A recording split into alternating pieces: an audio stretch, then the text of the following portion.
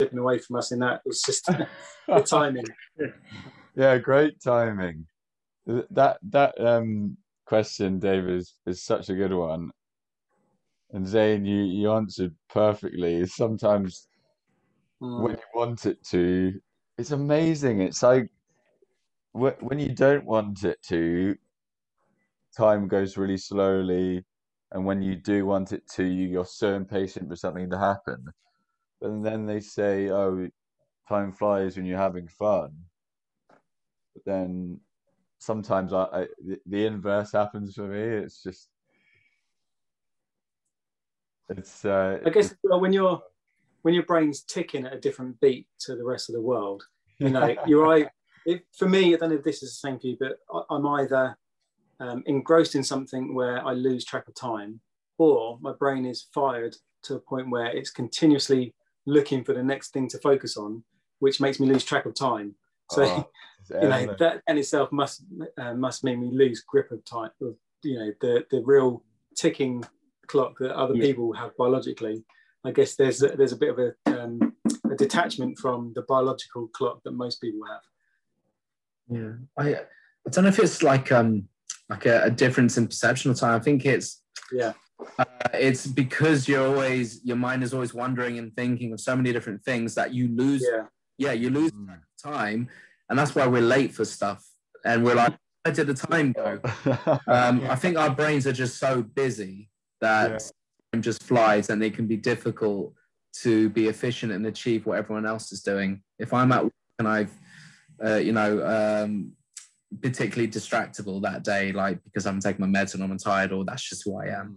If I'm distractible, I may be trying to concentrate on doing a task, but I can hear a conversation going on and my brain's attention is kind of going there. But everything kind of ends up taking longer. Like if I'm comparing myself to a normal person and we're both doing a recipe from a recipe book, the number of times I will read the same line and the same, how many grams of flour, going back and checking because it's gone. It's just the working memory is like non. But at the same time, if I'm at work and I'm dealing with, a patient's C-reactive protein level, I'll know what it was. I remember it was 106 for that. But it's like, it's just random. It's like, depends on what you're doing.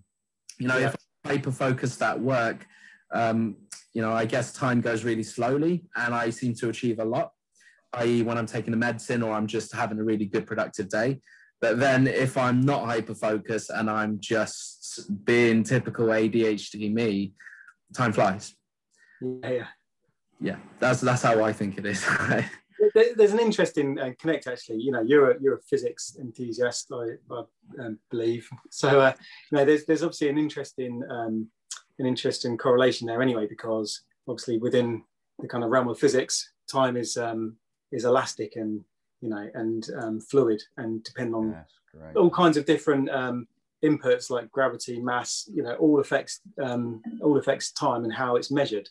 And sometimes I think as humans, or at least as biological substances, I think our perception of time is often anchored to that. We're living, and we're gradually dying. So that's our kind of anchor into time. But within the bigger realm of physics and space, actually time is much more fluid than that. And our existence within space is so small, but we get to pause it for the 70 odd years that we experience it and really focus on that period of time. So actually, perhaps as we reach the end of, what really fascinated me about when you were talking about death was, I wonder how we do experience time as we approach that final moment. Does it slow down to a point where, if we're surrounded by loved ones and we're just about to pass, could that be heaven? What is perceived as heaven? If that moment in time just goes on forever in like a... Yes, so that's interesting. I guess I don't know the answer to that because technically, now when we say someone is dying, we use that in different ways. So, someone who has terminal cancer, for example, who, will die in a few weeks, you could say they're dying. But dying really is actively dying. That's when someone's body is shutting down. Now, part of that process organs is you become less conscious. You become less and you sort of go into a deep coma. So in that stage, you know, your conscience becomes your subconscious, and we don't know how much like they are thinking, or if they're just in a deep sleep and maybe dreaming. But we do that until quite late in the end. Someone can definitely hear you. The last sense to go is your hearing, and you know, you can be in a room and talking about them, and you can see them sometimes becoming a bit restless or agitated. That's the only way people who are dying can express themselves, because it's their subconscious, and they can't physically, you know, move their body in a meaningful way. You know, the subconscious is 98, you know, 90, you know, high 90s% of, you know, your consciousness. You know, you know, your consciousness is a tiny percent, and you know, a lot of anxiety that people with ADHD in particular have.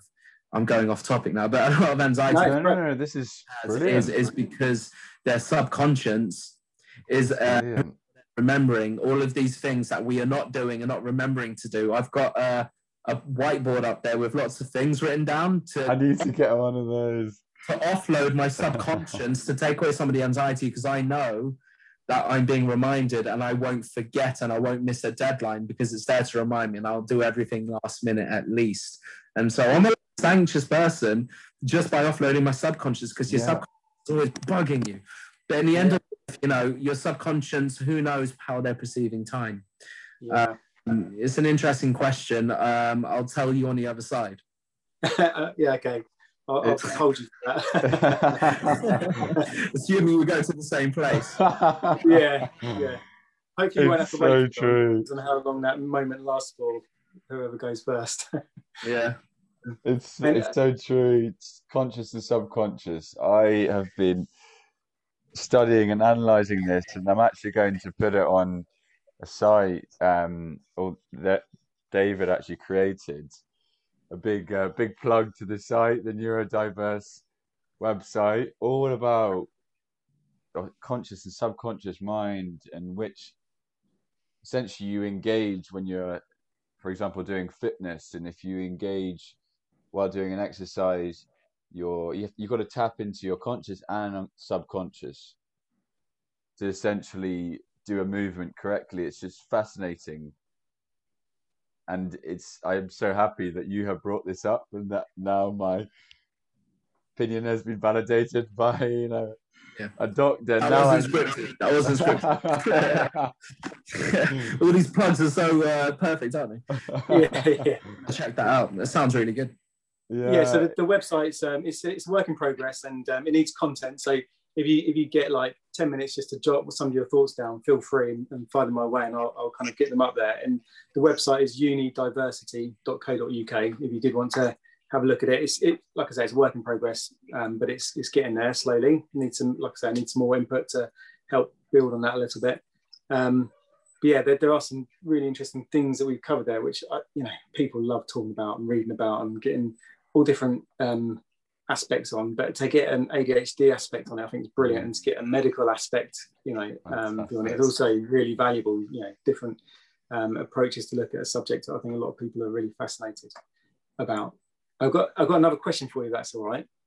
This one, when I kind of knew we were going to be talking to you, I thought this is the question that I would love to hear from a medical professional, and it's something that I think about quite a lot, which is, if you could cure your ADHD tomorrow, would you? Great question. Depends on what day you ask me. I would say, so it depends on the month. Okay, so some months, I would, 30% of the time I'm saying, no, I don't want to be cured. 70% I'd be saying, yes, I want to be cured. But then other months, it would be the other way around. 30%, you know, I want to be cured. 70% I don't want to be cured, because to be honest, I don't want to, you know, I don't want to be cured. ADHD is who I am. I cannot exist without ADHD, because ADHD, my whole life course, my whole life experience, my whole lived experience is based on having ADHD. My personality, my beliefs, my hobbies, my passions, everything about me is because of my ADHD. And so to cure my ADHD is to change me. I be someone else. And I like who I am. It's just the difficulties having ADHD, the severe emotions, the problem having ADHD causes. It does make me wish I never had it. But I appreciate that I am ADHD. I am who I am. But, you know, in the beginning of this whole conversation, you said to me, you know, you're a doctor, you went through med school, you're so successful. You know, I don't feel successful. I don't feel I've overcome or achieved what I want to achieve with my life and ADHD, because my life is awful and hard in many ways a lot of the time. Sometimes I'm very happy, and other times I feel like this life isn't for me. I can't do this. I just can't live in this world. Everything is too difficult. My emotions are too much. I'm just not understood. There is no escape from this endless, you know, I can go through endless anxiety and overthinking and emotional dysphoria and insomnia and stress and all of this stuff. And, you know, I can't escape it. But then, you know, things get better and I'm up and down, up and down. So today you're asking me, this is a good week. I love who I am and I love having ADHD. What an answer. Yeah, great answer. That is a good answer. I mean, at the moment, I'm kind of, you know, I'm on the high from my diagnosis only being a couple of months ago, and finding ways to deal with it feels quite good. So I'm kind of like, at the moment I'm soaring, so I don't want to be cured today. You've got another, you know, every few months you're like, wow, I've discovered so many new things about myself and everything there is to know. And then like, no, now I'm at that point. And then 2 years later, you'd be like, damn, I'm still discovering myself. I'm still seeing new things that now can relate in some way to ADHD and how it's do this thing or think this way or this thing has happened to me in my life. It's actually in part my ADHD. And you know, this is the hardest part of having ADHD. It's explaining to people how all of these problems in your life are in some way related to ADHD, and all that is, well, you have the excuse for this. So, like, ADHD is the excuse for everything, but unfortunately, I am who I am because of ADHD. It's shaped in some way by this ADHD veil, and I'm very sorry, but that's a fact, and I'm sorry that I seem to have an excuse for all of these things, but it is a big factor in a lot of things. And they don't, you know, people don't like the idea that I've got an excuse for failures and they don't. Yeah. That's all I can say. And the least empathetic people to me about my problems with ADHD are people with ADHD who are in denial. Yeah, because I was like, gonna. You're just describing me. You're describing lots of people.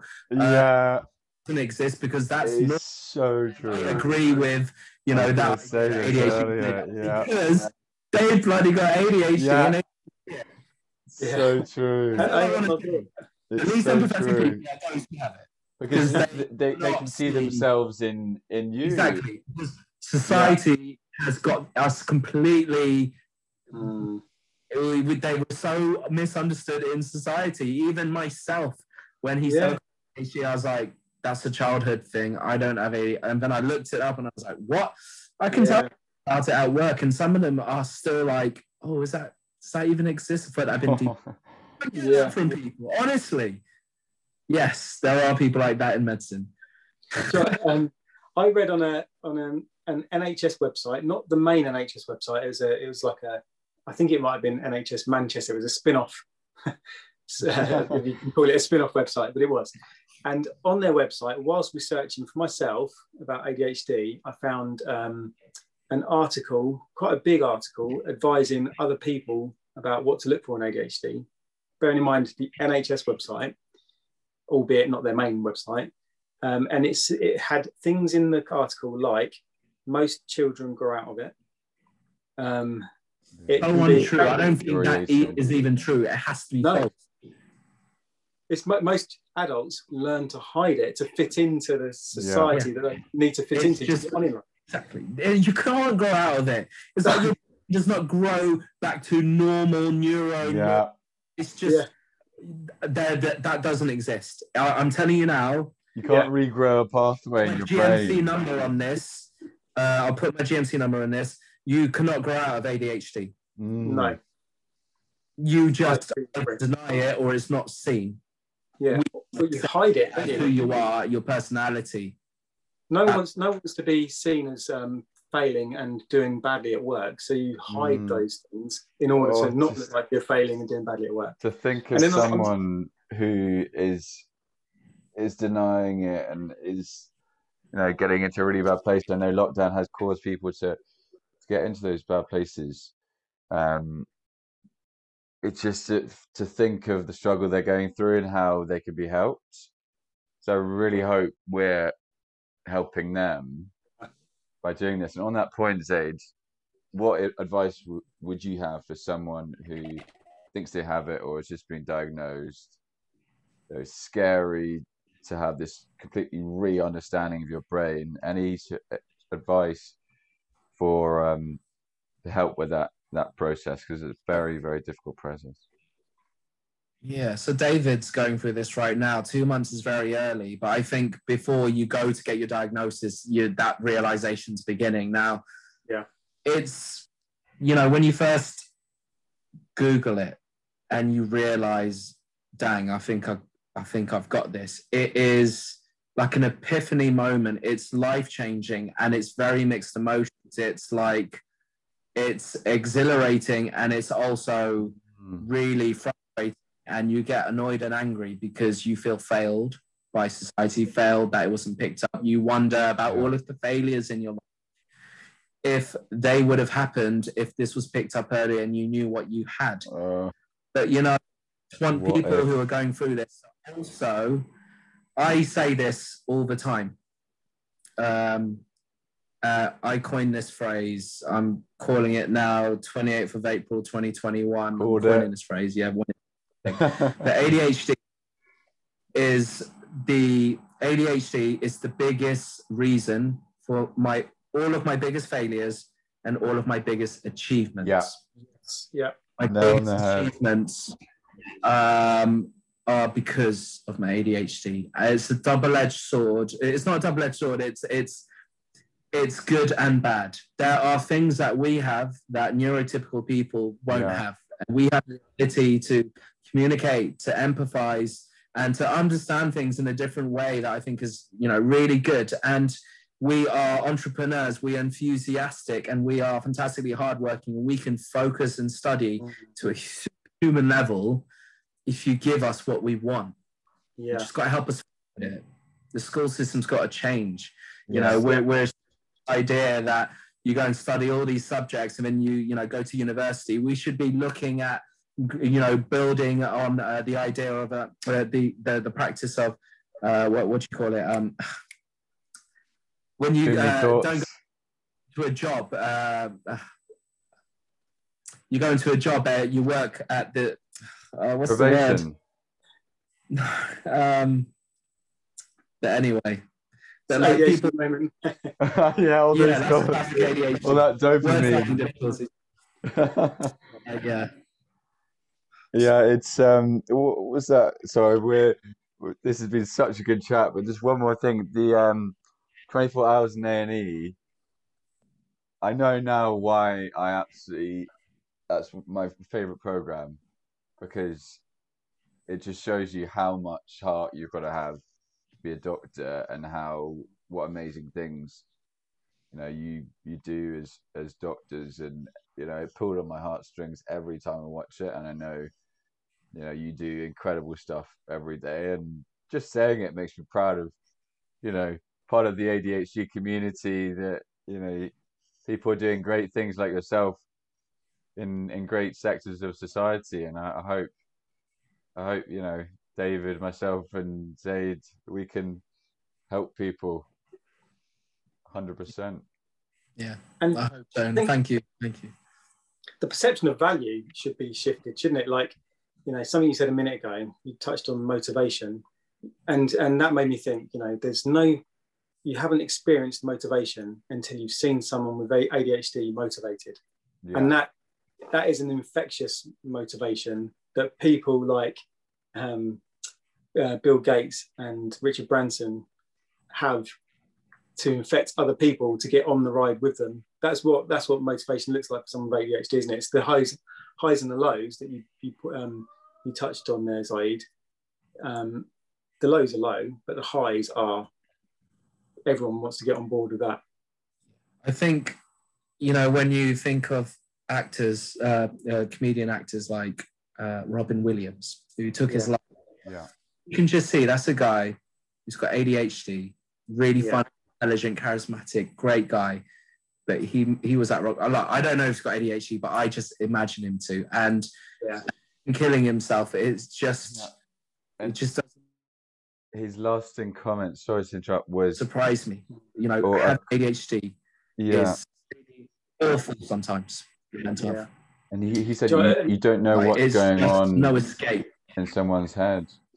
Exactly, and we put on a good front often. People And a really upsetting statistic I recently discovered in two different places that I kind of pulled together was that around 5 or 6% of the general population are believed to have ADHD. It's probably higher because, you know, it's not always spotted. So that's one side of it. So children at school, 5 to 6% probably have ADHD, maybe a little bit more. Now, what's really shocking and upsetting that I found really upsetting was King's College London, you know, as you all know, the world leaders in brain research, and, you know, they're a well established and recognised body for being the experts in this field. They did a study and found that between 20 and 30% of the prison population have ADHD. Oh yeah. That is a direct correlation of a suffering population and them being let down by society and institutional systems that at that point where they have to make their life choices, make the choices that put them in prison, not just commit crimes, but put them into a life of incarceration. That is left behind in the education system, left behind. And, you know, we are prone to drug and alcohol problems from addiction, and we are prone to, you know, if we're not getting educated, we end up, you know, in the wrong crowds, prone to falling into life of crime. And, you know, with mental health, you know, you either end up, you know, dead in a mental health hospital, which if you're lucky, you're in prison. You know, that's how it is in this country. That's why I could never do mental health as a job, because it's just a service that's fighting a fire, and you only deal with the tip of the iceberg, which is the crisis when they're in, you know, psychosis or whatever it is. You know, in the greater picture.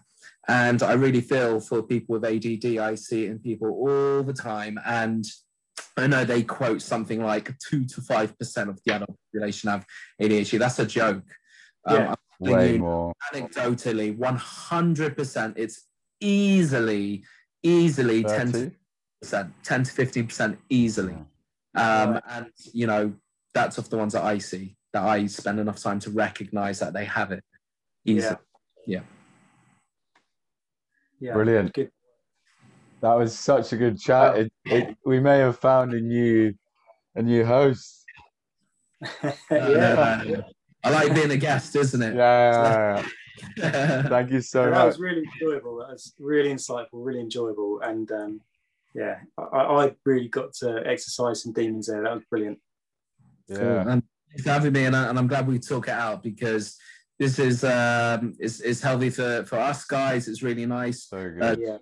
Because it's nice to know that I'm not alone, and, you know, I can turn to brothers and sisters. And we, all of us, we just want to help each other and help society. And that's all this video is, isn't it? And that's why it's a pleasure for me to be here and have a chat with you guys. Because, you know, we all like to talk, isn't it? And what a better way to try and help with this. Exactly. Get people understanding, because that's the only barrier between us having better lives. Yeah. Understanding. Perfect. Thank you so much. Brilliant. Cool. Cheers, David. We've recorded everything, which is good. Brilliant. See you guys. Take care. Thanks again. See you soon.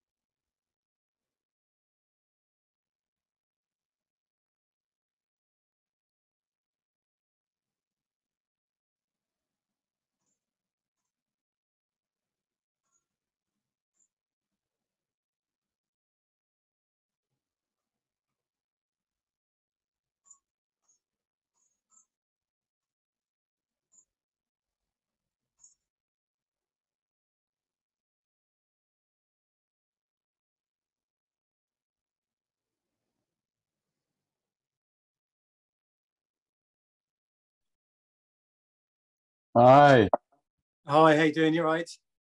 I'm very well, looking very smart. Oh, thanks. Is that your usual Wednesday wear? Sorry, excuse me. Yeah, if I've been in the office, then yes, but yeah, I haven't really been home that long actually, so kind of just got in, we've quickly whipped the kids up to bed, um, and yeah. So, how about you? You had a good You, week? you look tired. Sorry, excuse me, I just had a bit of chicken. Um, Yes, burning a candle at both ends too much, I think. yeah, I've had a really good week. It's been really busy. I've got a final interview tomorrow actually for a PT position. Oh, right. What's that for? To work 15 hours a week in a gym in Pure Gym, my local Pure Gym. Oh, cool. So I've just sorry if I've been disorganized on my front, but No, no, not at all. yeah, I've just been like trying to smash out my business plan for that, Yeah, and then hopefully get the job, and you know, I'll be able to celebrate. And well, the podcast is, I think, is one part, um, yeah. just showing that I'm kind of got stuff on, and Yeah. no, it's good. What did you get up to today? Do you have a lot of meetings? No, so 3 days a week I work in an office in Newbury, which I'm going to stop doing that in 4 weeks' time, handing my notice in there. Yeah, And I've one of the companies I've been working with for a little while yeah, want to offer more work as well, which is good. So just been trying to manage that. Plus, also what I've been trying to do is kind of go through a bit of a cleansing period yeah, and work out what I really want to be doing. And in order to facilitate that, um, I wanted to kind of put something in place where I've got my bills paid every month, no matter what I do. yeah. So I've taken a job as a postman, so I Nice. can, yes, I think for 3 months or however long I do it for, I'll Yeah, get time to like get fit. Only spend half the day doing that, so that pay my bills and stuff.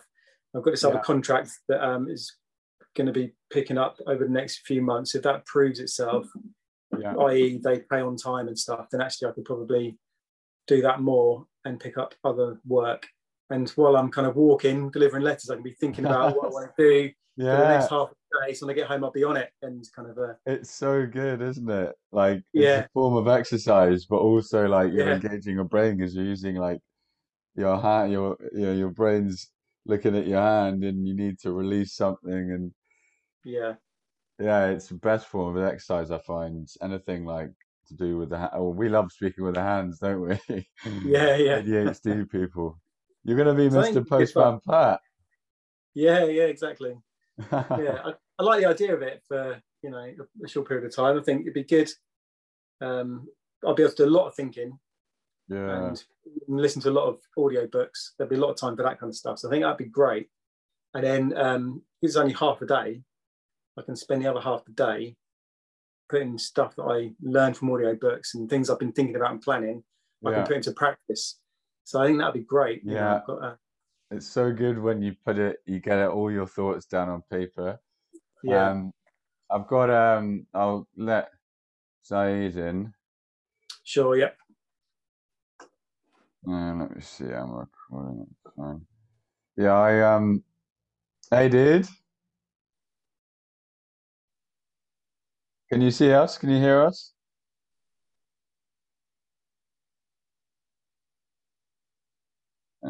Let me see. We should be able to. Oh, wait, we can't hear his Let me just see my settings. I definitely would have. Can you hear me now? Yeah, yeah, we can hear Oh, you. okay. Yeah. Sorry.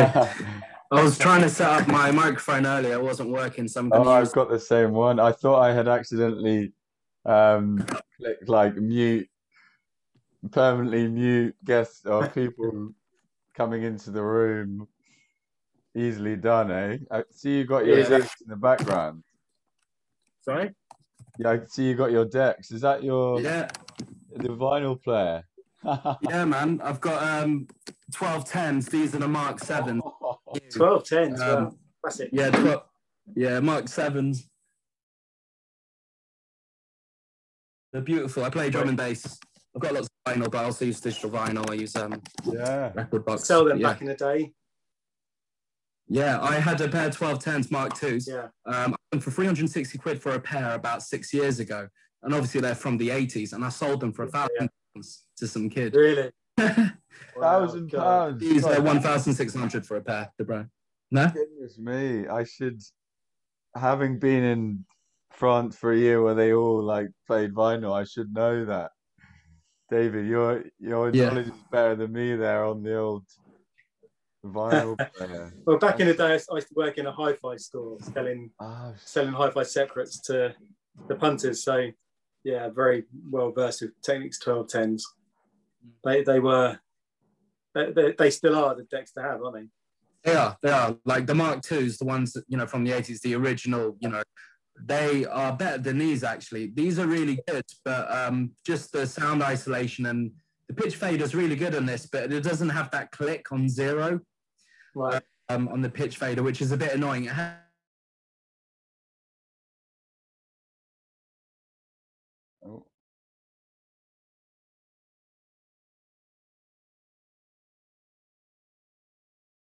Oh goodness. So anyway, nice to meet you, isn't it? Yeah, you too. There we go. My connection's unstable. There we go. Back in the room. Yeah. So thank you very much, dude, for coming on. We're recording at the moment, but we can edit the recording later on. So we're just it's gonna be free flowing. We're gonna present the podcast, finding a flow, and then we'll just ask you what's your background, what's your connection to neurodiversity, and then we can just flow from there. Cool. Sounds good. Cool. Got my internet. Is there anything you'd rather not talk about, like steer away from? Yes, I forgot. Yeah.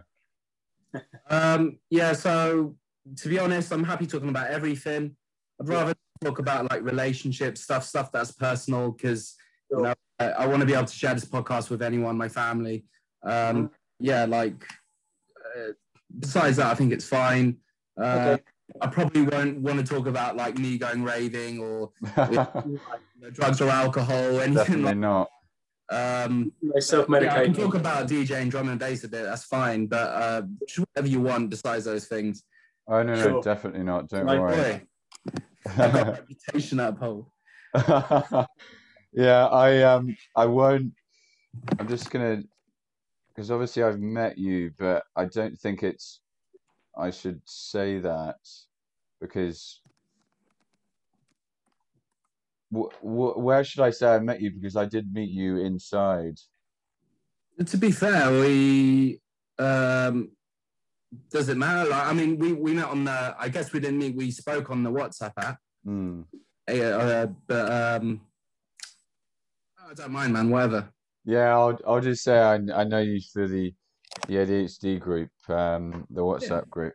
Okay, cool. Right, let's get going. Hi guys, this is Finding Your Flow, a podcast about people who have found their flow or are finding their flow. David, over to you. Great. So I'm actually really intrigued, Zane. So because you've obviously, from where I'm sitting, it seems like you've obviously achieved quite a lot. Going through an education where you come out with, as a qualified doctor, that's got to be 7 years, that in itself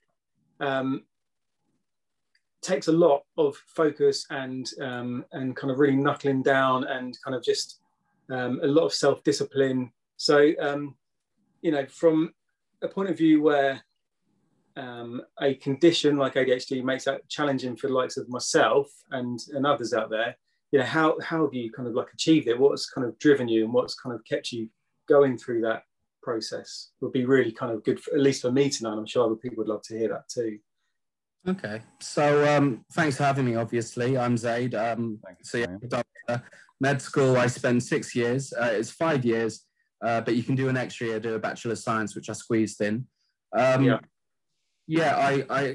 I guess relatively speaking, I have achieved a lot. Getting to where I am today, but it hasn't been easy at all.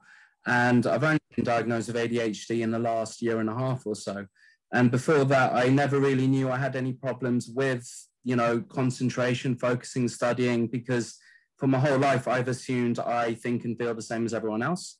And I had no reason to suspect anything. I've always known something wasn't right about me. I'm very, emotionally labile. I'm very sensitive, and it was only when someone pointed out to me that they thought I had ADHD, and I've read about it online, I realized all of these things that I thought were normal about myself are actually a lot of them are pathological. Now, when it comes to studying and stuff, yes, I've been able to achieve and get through med school, become a doctor. And, it's funny, like at school, I don't think anyone would have imagined I would have gotten to where I am, because for my GCSEs, I got 4 A's, 3 B's and 5 C's. Now, that's okay by most families.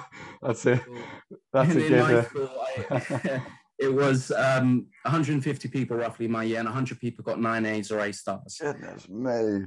Applying to medicine, comparatively to the people I am up against applying for med school, I had first grades in GCSEs. My A levels, however, when I went on to do A levels, where I get to choose the subjects I want to study, which was sciences and maths, I got 3 A's and a B, and I got into med school. Now, I think fundamental to understanding how I achieved what I have is to appreciate that people with ADHD are just as intelligent as everyone else. It's about unlocking that potential. And to unlock that potential, you really have to be invested and passionate about the thing that you're trying to achieve in. So, art, geography, history, English, I wasn't very interested. I wasn't paying attention in class, not, consciously, but it wasn't interesting enough to captivate me. And so I just behind. However, I've always loved sciences. I grew up fascinated by, the universe, space, and then my dad is a pharmacist. And so, watching TV, watching Scrubs, for example, which I think is the show to actually show what medicine is in the real world, is actually really accurate. To do medicine. I never had this confidence, though. My GCSEs I flopped relative to my peers. And it was only when my sister said to me, Zaid, you're so smart. You've got so much potential. And I know some of the people go into medicine, and you can definitely do it. And that gave me the drive. And, loving science, I managed to hyper-focus, I believe. Yes. And all amount of time that I could actually sit down and try to study, I was, being much more efficient and learning a lot more and have a better understanding of a subject than other people would in, I'm just pick a number out of the air like twice the time. So even in med school, during exam times, I could never sit down and study for too long. It was really difficult. And I remember coming up to exams, I would probably study, before my finals. I remember we had study leave, and my friends were coming to the library, and they were going there from like 9 a.m. to like 11 p.m. I would go up at 12 p.m., 1 p.m., literally stroll in on my coffee, and finish my lunch, and I would leave at about 7 p.m. Getting all these glares from them. Exactly, all of these like screw you glares. And I performed as well as they did. Now, I think I definitely underachieved in med school in terms of, well, people always saw me and thought of me as this really bright guy, and I seemed to know everything, but I could never really perform any exams. I never got to those higher deciles. I never got the points needed to, be one of those top doctors. I was probably in the, 7th decile, 6th decile towards the end. But in the beginning, I had no idea what was going on in lectures. I didn't know what was going on, and it was so over my head. Because it is very much a postgraduate degree. Even if you're an undergraduate, it's just just fall asleep in lectures. I would just fall asleep. I know that feeling. Yeah, exactly. Part of that is you know, feeling bored with ADHD when it's something you can't 100%. because I don't understand. But also, ADHD inherently causes sleep problems. I think most people with ADHD have sleep problems, whether or not they recognize or not. You know, yes, they may be able to go sleep every day, but I just have really bad sleep problems. Yeah. It seems to fluctuate a lot, and it seems to be dependent on, you know, the stress in my life that week or whatever. You know, sometimes I can't switch off at night. You know, when you're quiet and the lights are out, your brain wakes up. Surely, as a doctor, you have it even worse because you have like so much adrenaline every day. And I think adrenaline is the key reason why we find it difficult to switch off, because our brains are just always running. Exactly. Surely for you, I know in This Is Going to Hurt, a brilliant book by Adam Kay, he mentions just coming home from work and not being able to, you know, think about anything else. Did you? Yeah, I've actually read that book, but I've not read it. I've got a bunch of books I've not read. It is difficult to switch off. I mean, I am pathologically empathetic and pathologically compassionate and pathologically enthusiastic and keen and interested in the job I do, to the point where people, I'm sure there's a lot of doctors who just don't like me because, you know, there's a standard of care that I am committed to that other people don't see. And so when I come home, I am often struggling to switch off because I'm just thinking about the standards of care, what I'm trying to achieve. I'm working much harder than everyone else. And no one else is, you know, going that extra mile, staying late to do things because it'll be better if they stay late to do it rather than leave it to the on-call doctor who may not do it, you know, things like that. It's difficult to switch off. And I think doing a job like that I do, medicine, where you're meeting different people every day, doing different things. In 1 week, it's very typical for me to tell 2 people and their families that they've got terminal cancer. It's very typical to, you know, make end-of-life decisions for people, which I do more than most people do because I'm, you know, always looking to make a best interest decision for people who are suffering, for people where, you know, medical treatment is futile. And you do take that home with you. I've been a doctor for about 6 years now, and I'm much better at it. You know, it's telling someone they've got terminal cancer or, you know, watching someone die. Me, you know, I might have a little think about it and cry, you know, a couple times a month when I'm at home just thinking about it. But besides that, I get on with the day. You leave that room and you carry on. It's quite normal for me now. But there have been times where, you know, ADHD, it has a big effect on your emotions. And for me, you know, injustice and suffering and sadness, you know, it just really gets me down. And there have been times at work where I just break down into tears.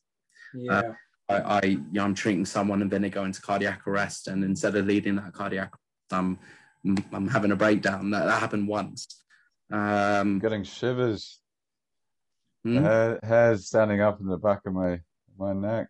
It's amazing. And there's some really interesting points you've raised there, actually, which is, you know, I think, you know, we all know that kind of, I don't want to use the word suffer with the condition, but you know, in some respects you do suffer with the condition in some settings, but we know that there are a lot of misconceptions out there about ADHD.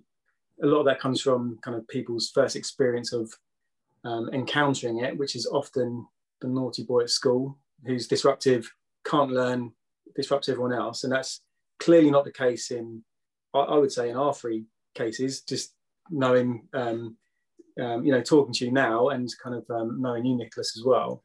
That doesn't seem to fit. And I think that's really important.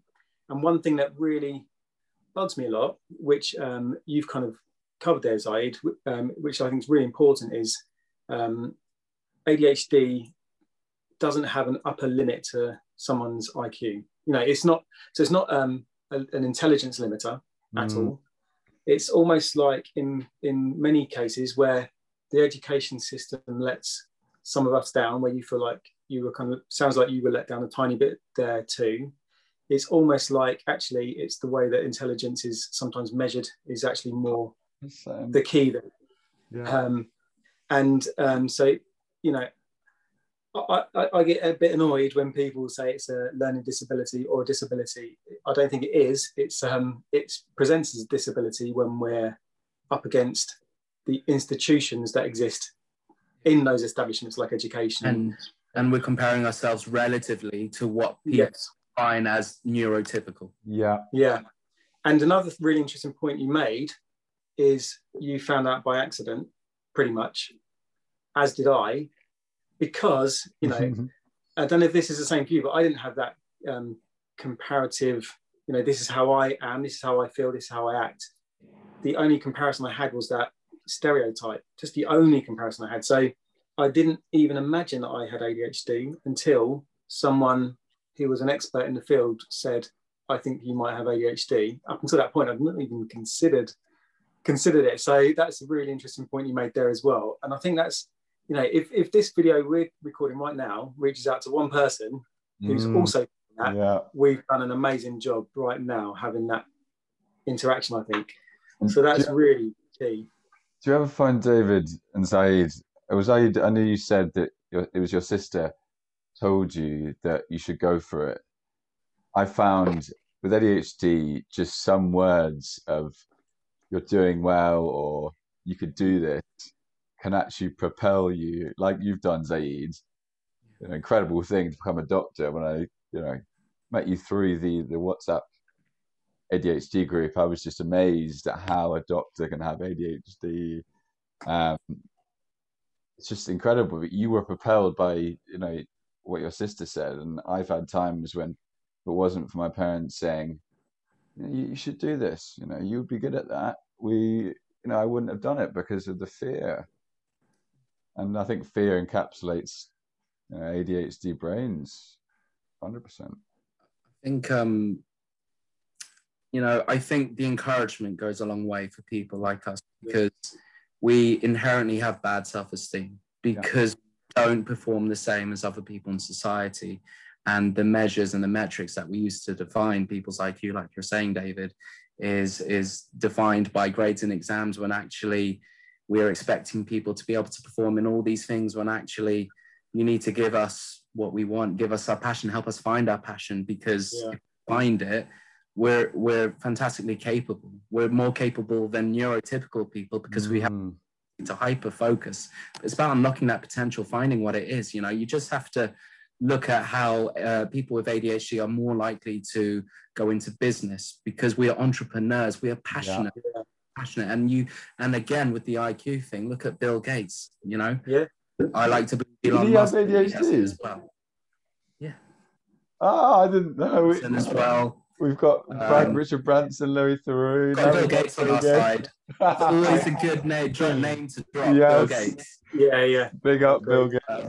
But the other thing is, like, it's, you know, this whole thing about people's perception about what ADHD is. I think this country is decades behind America, for example, in societal understanding of ADHD and from a healthcare professional perspective. Now, we have this idea of this hyperactive, naughty school boy. And that is the most visible manifestation of ADHD in children who are, you know, male children generally, who have hyperactivity with ADD.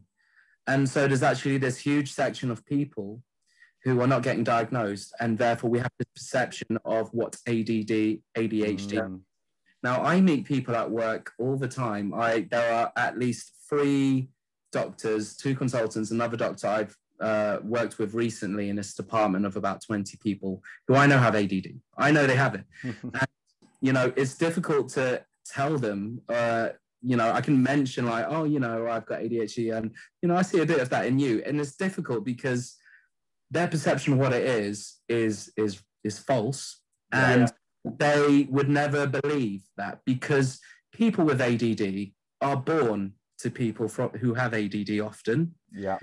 We have siblings, and then we make friends with people who we empathize and associate, and, you know, get on better with, who happen to have ADD. So we're surrounded by people with ADD. And, that makes up, let's just pull a number out of the air, 20% of the people we know. And that's 20% of the population we believe think and feel this way. And it's normalized. That actually, there's a lot of things that we have gone our whole lives sort of assuming that we are inherently bad or lazy. Importantly, we procrastinate. And we have bad self-esteem, we blame ourselves, and we feel like we are lazy. And when people are saying, you're lazy and you're underperforming and blah, blah, blah, we believe it because we have no reason to think otherwise. I not be doing X, Y, and Z when I know I'm the only thing between me and my success. Yeah.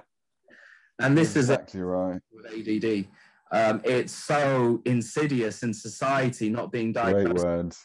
What it is, because there's a huge proportion of society who have traits or clinical ADD who are untapped potential. Yeah. So prone to mental health problems, mental health complications, and mental health services in this country, I'm very sorry to say, are just atrocious to scratch in terms of seeing people in a neurodiverse way. And 100%. 3-year wait. In a way that is not like, it's just so scripted. It's, have you been seeing or hearing things? Do you ever feel like self-harming? Do you ever feel suicidal? Do you have someone to do it? And it's just no in between. Missing the whole point. And hard to try and build any bond or any relationship and invest in, ADHD consultants, because it's just about, here are the meds. This is what the evidence shows. And fine, their meds are, an important part of it. I feel like I'm able to motivate myself to do a lot more than I would otherwise with the medication. And I thank it for that. But there's, CBT, and also just understanding ADD yourself and society understanding it is the most important aspects. But just looking at mental health in a different way, not as, okay, you have ADD, you also have a of depression, you have anxiety. No, you just think of it as it's all connected. Depression, anxiety, sleep problems, traumatic stress disorder, and all of, like, I definitely have rejection sensitivity dysphoria, dysregulation, and I know that there are a lot of social situations that I don't that I'm anxious about, and I avoid certain things or people things, and I think of and flash back to traumatic memories of really bad emotions I had from negative and I'm not going to go to a doctor to ask for a PTSD diagnosis. I don't need to. I don't even, I'm not saying I have PTSD, but what's the point? It's I see why I have these problems. The problems are because I have emotional dysregulation, problems in my environment, my life, etc. I don't need someone to medicate me or tell me it's just, what's the point? We need to they're not going to know because they're not going to understand. And a lot of the things you kind of pointed out there, they're institutional, aren't they? So you're never going to be able to remedy them. I think some things you probably can, because like the education system probably is getting a bit better at being more inclusive. A lot of schools now have diverse conditions as part of the mix of, it's not like people are segregated these days like they used to be. ADHD is different because a lot of people don't even know and will go through the whole education system not knowing. But other kind of diversities are more included now. So I think there's probably a bit of a journey, and education might be in a position primed, ready to change a little bit more. It'd be nice to see that happening in other parts of society, like the workplace, big kind of corporate workplaces. It'd be nice to have some kind of additional support or some kind of mapping that they could kind of work to offer more support to diversities. But the trouble is they don't know what those diversities are and what they look like. And also the people that are suffering don't know that they have them, which is where it's kind of really hard to unpick, isn't it? And they are institutional, it exists everywhere. So how do we even start, to unpick that it's just such a big task. But you know, it's worth having these conversations. It starts to build awareness, doesn't it? And we can educate people as to actually what these diversities are. And the answer, the answer to your question is what we're doing right now. Exactly. Yes. Educating society about what it really is and actually what you look like, and you might just have it, or someone you know definitely has it, and it's in the face. And do you have 50% of getting better and feeling better is getting it off your chest? Is knowing what it is and understanding it. It's not just the inability to focus when you need to. It's so much more. It's different thinking and feeling, and you know, we just are so poorly understood, and we're left behind in society. I cannot really go to anyone at work to, you know, and for them to properly empathize with me and help me. Yeah, they just won't understand. I just can't be bothered. Because I do it, and I just know that they feel like I'm a loon or dramatic or you know, touchy or whatever they think. It's because just they don't know about your debilitating thoughts and overplaying situations and hanging on to positive news and the dopamine peaks and troughs. It's just debilitating, isn't it? Even if you're fulfilled, even if you're in your flow as you are as a doctor, and even in the good times, it's incredibly hard. You know, it's difficult to manage at times. It's just endless, isn't it? Yeah, I totally agree on David's point. Obviously, I'm not. I think Zaid, you as well. We're not at the stage of having kids yet, but I've said to David that he's in the perfect position to bring his kids up in the most neuro accepting way.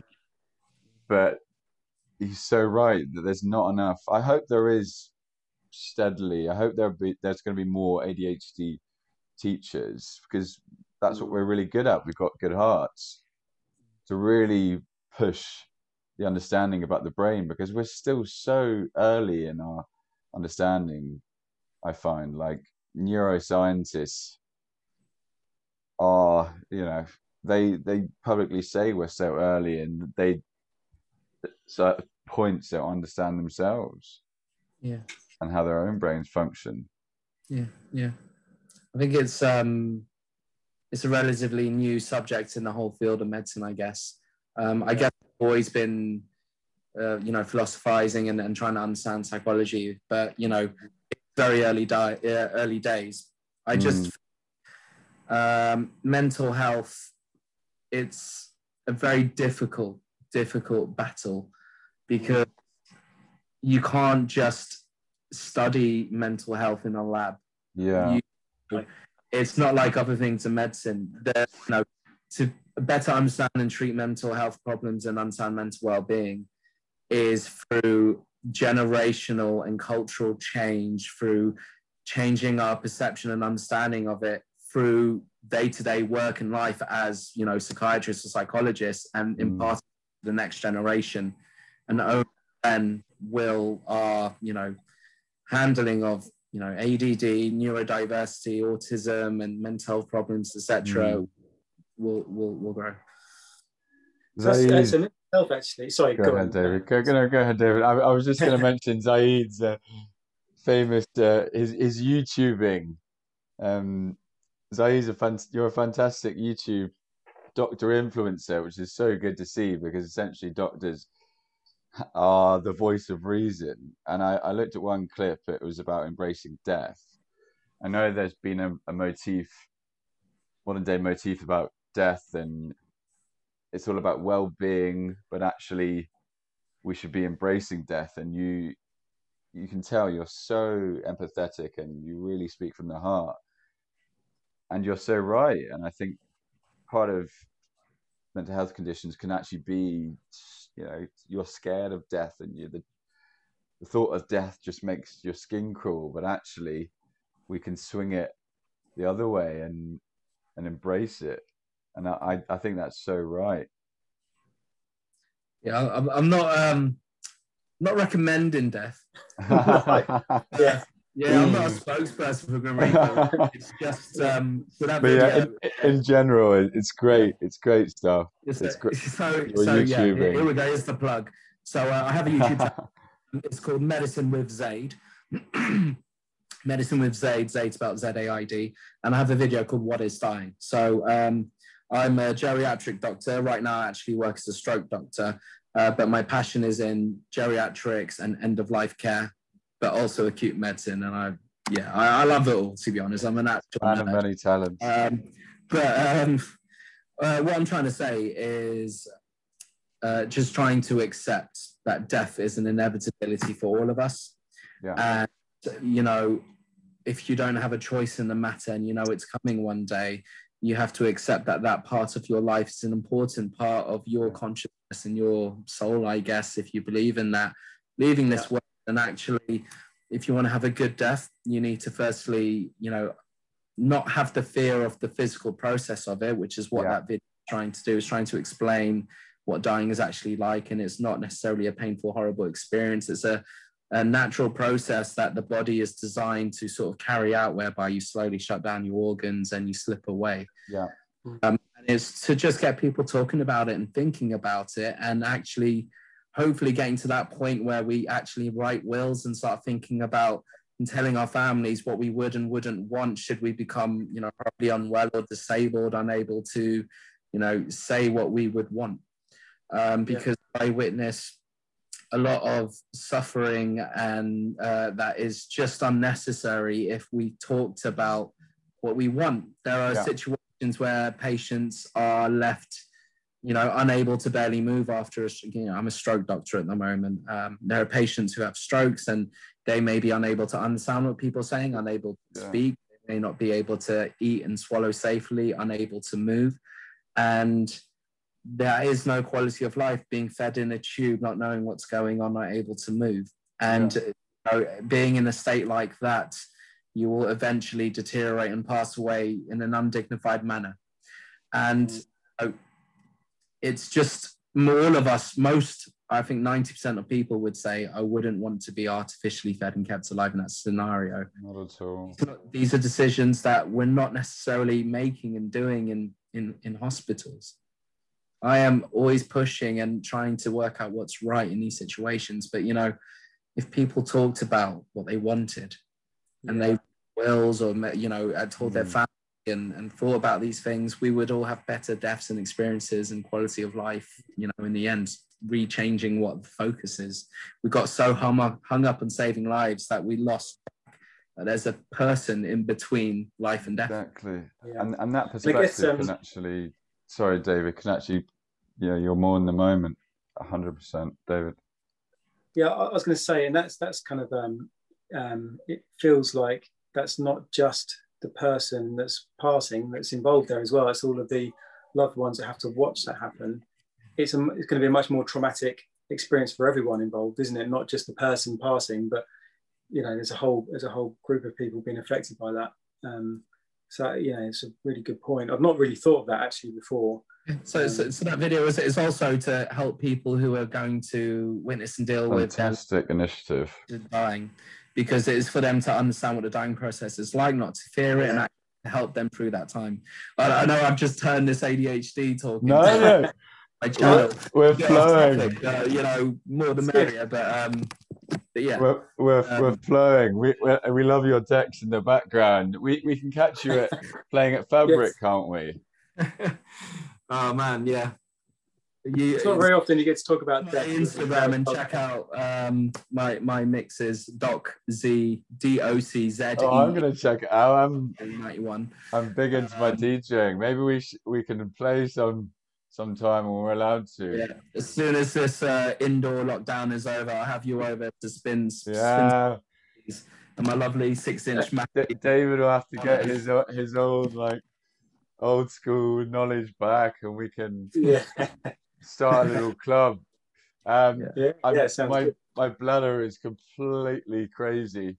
But thank you so get much. That checked out. I do. I actually take solifenacin, but I probably need to get some more. But thank you so much, Zaid. You've been absolutely brilliant. Pleasure to have you on the Finding Your Flow. Thank you for having me. Yeah, great to meet you. Great to talk to you. You too, David. I've got so many more questions as well. I need to ask you, so I'd love to do this again sometime. Yeah, for sure. I'm always up for this. David, you can finish. We've got 2 minutes of the recording. Okay, so very quick question. I saw a documentary about a couple of guys whose job in the 1960s was to test certain substances, but what that meant was their perception of time had shifted. Now, my question for you is, because ADHD is often thought of as having a different time perception to regular people, and these guys in the documentary said that they didn't fear death because they thought at the end of their time, potentially, time would shift to a point where that moment could last forever, where they'd go into a state of just kind of, that their sense of reality starts to slip away, but actually that moment can feel really nice potentially and last forever. And potentially that's what kind of the passage of death is actually really about. So what's your thought on time as you approach the end, and actually time perception for someone with ADHD? Yeah, so my time perception as someone with ADHD, I have thought about it in the past, and I remember I've spoken to people about this, but I can't actually remember if the time went slower or faster relative to them. But I do remember the first time I took Elvance, the amphetamine, life-changing ADHD. Time, I remember like working. I didn't feel like I was focusing more or anything like that. But I remember looking at the clock and being like, "Oh my God! I thought it had been 2 hours and it's been 4 minutes." Yeah, that was really peculiar. I can't say it's been like that since, but I think people, I guess, who are able to focus normally, they must perceive time differently. Yes. When I was focusing properly with my medicine, time seemed to have slowed down a lot. So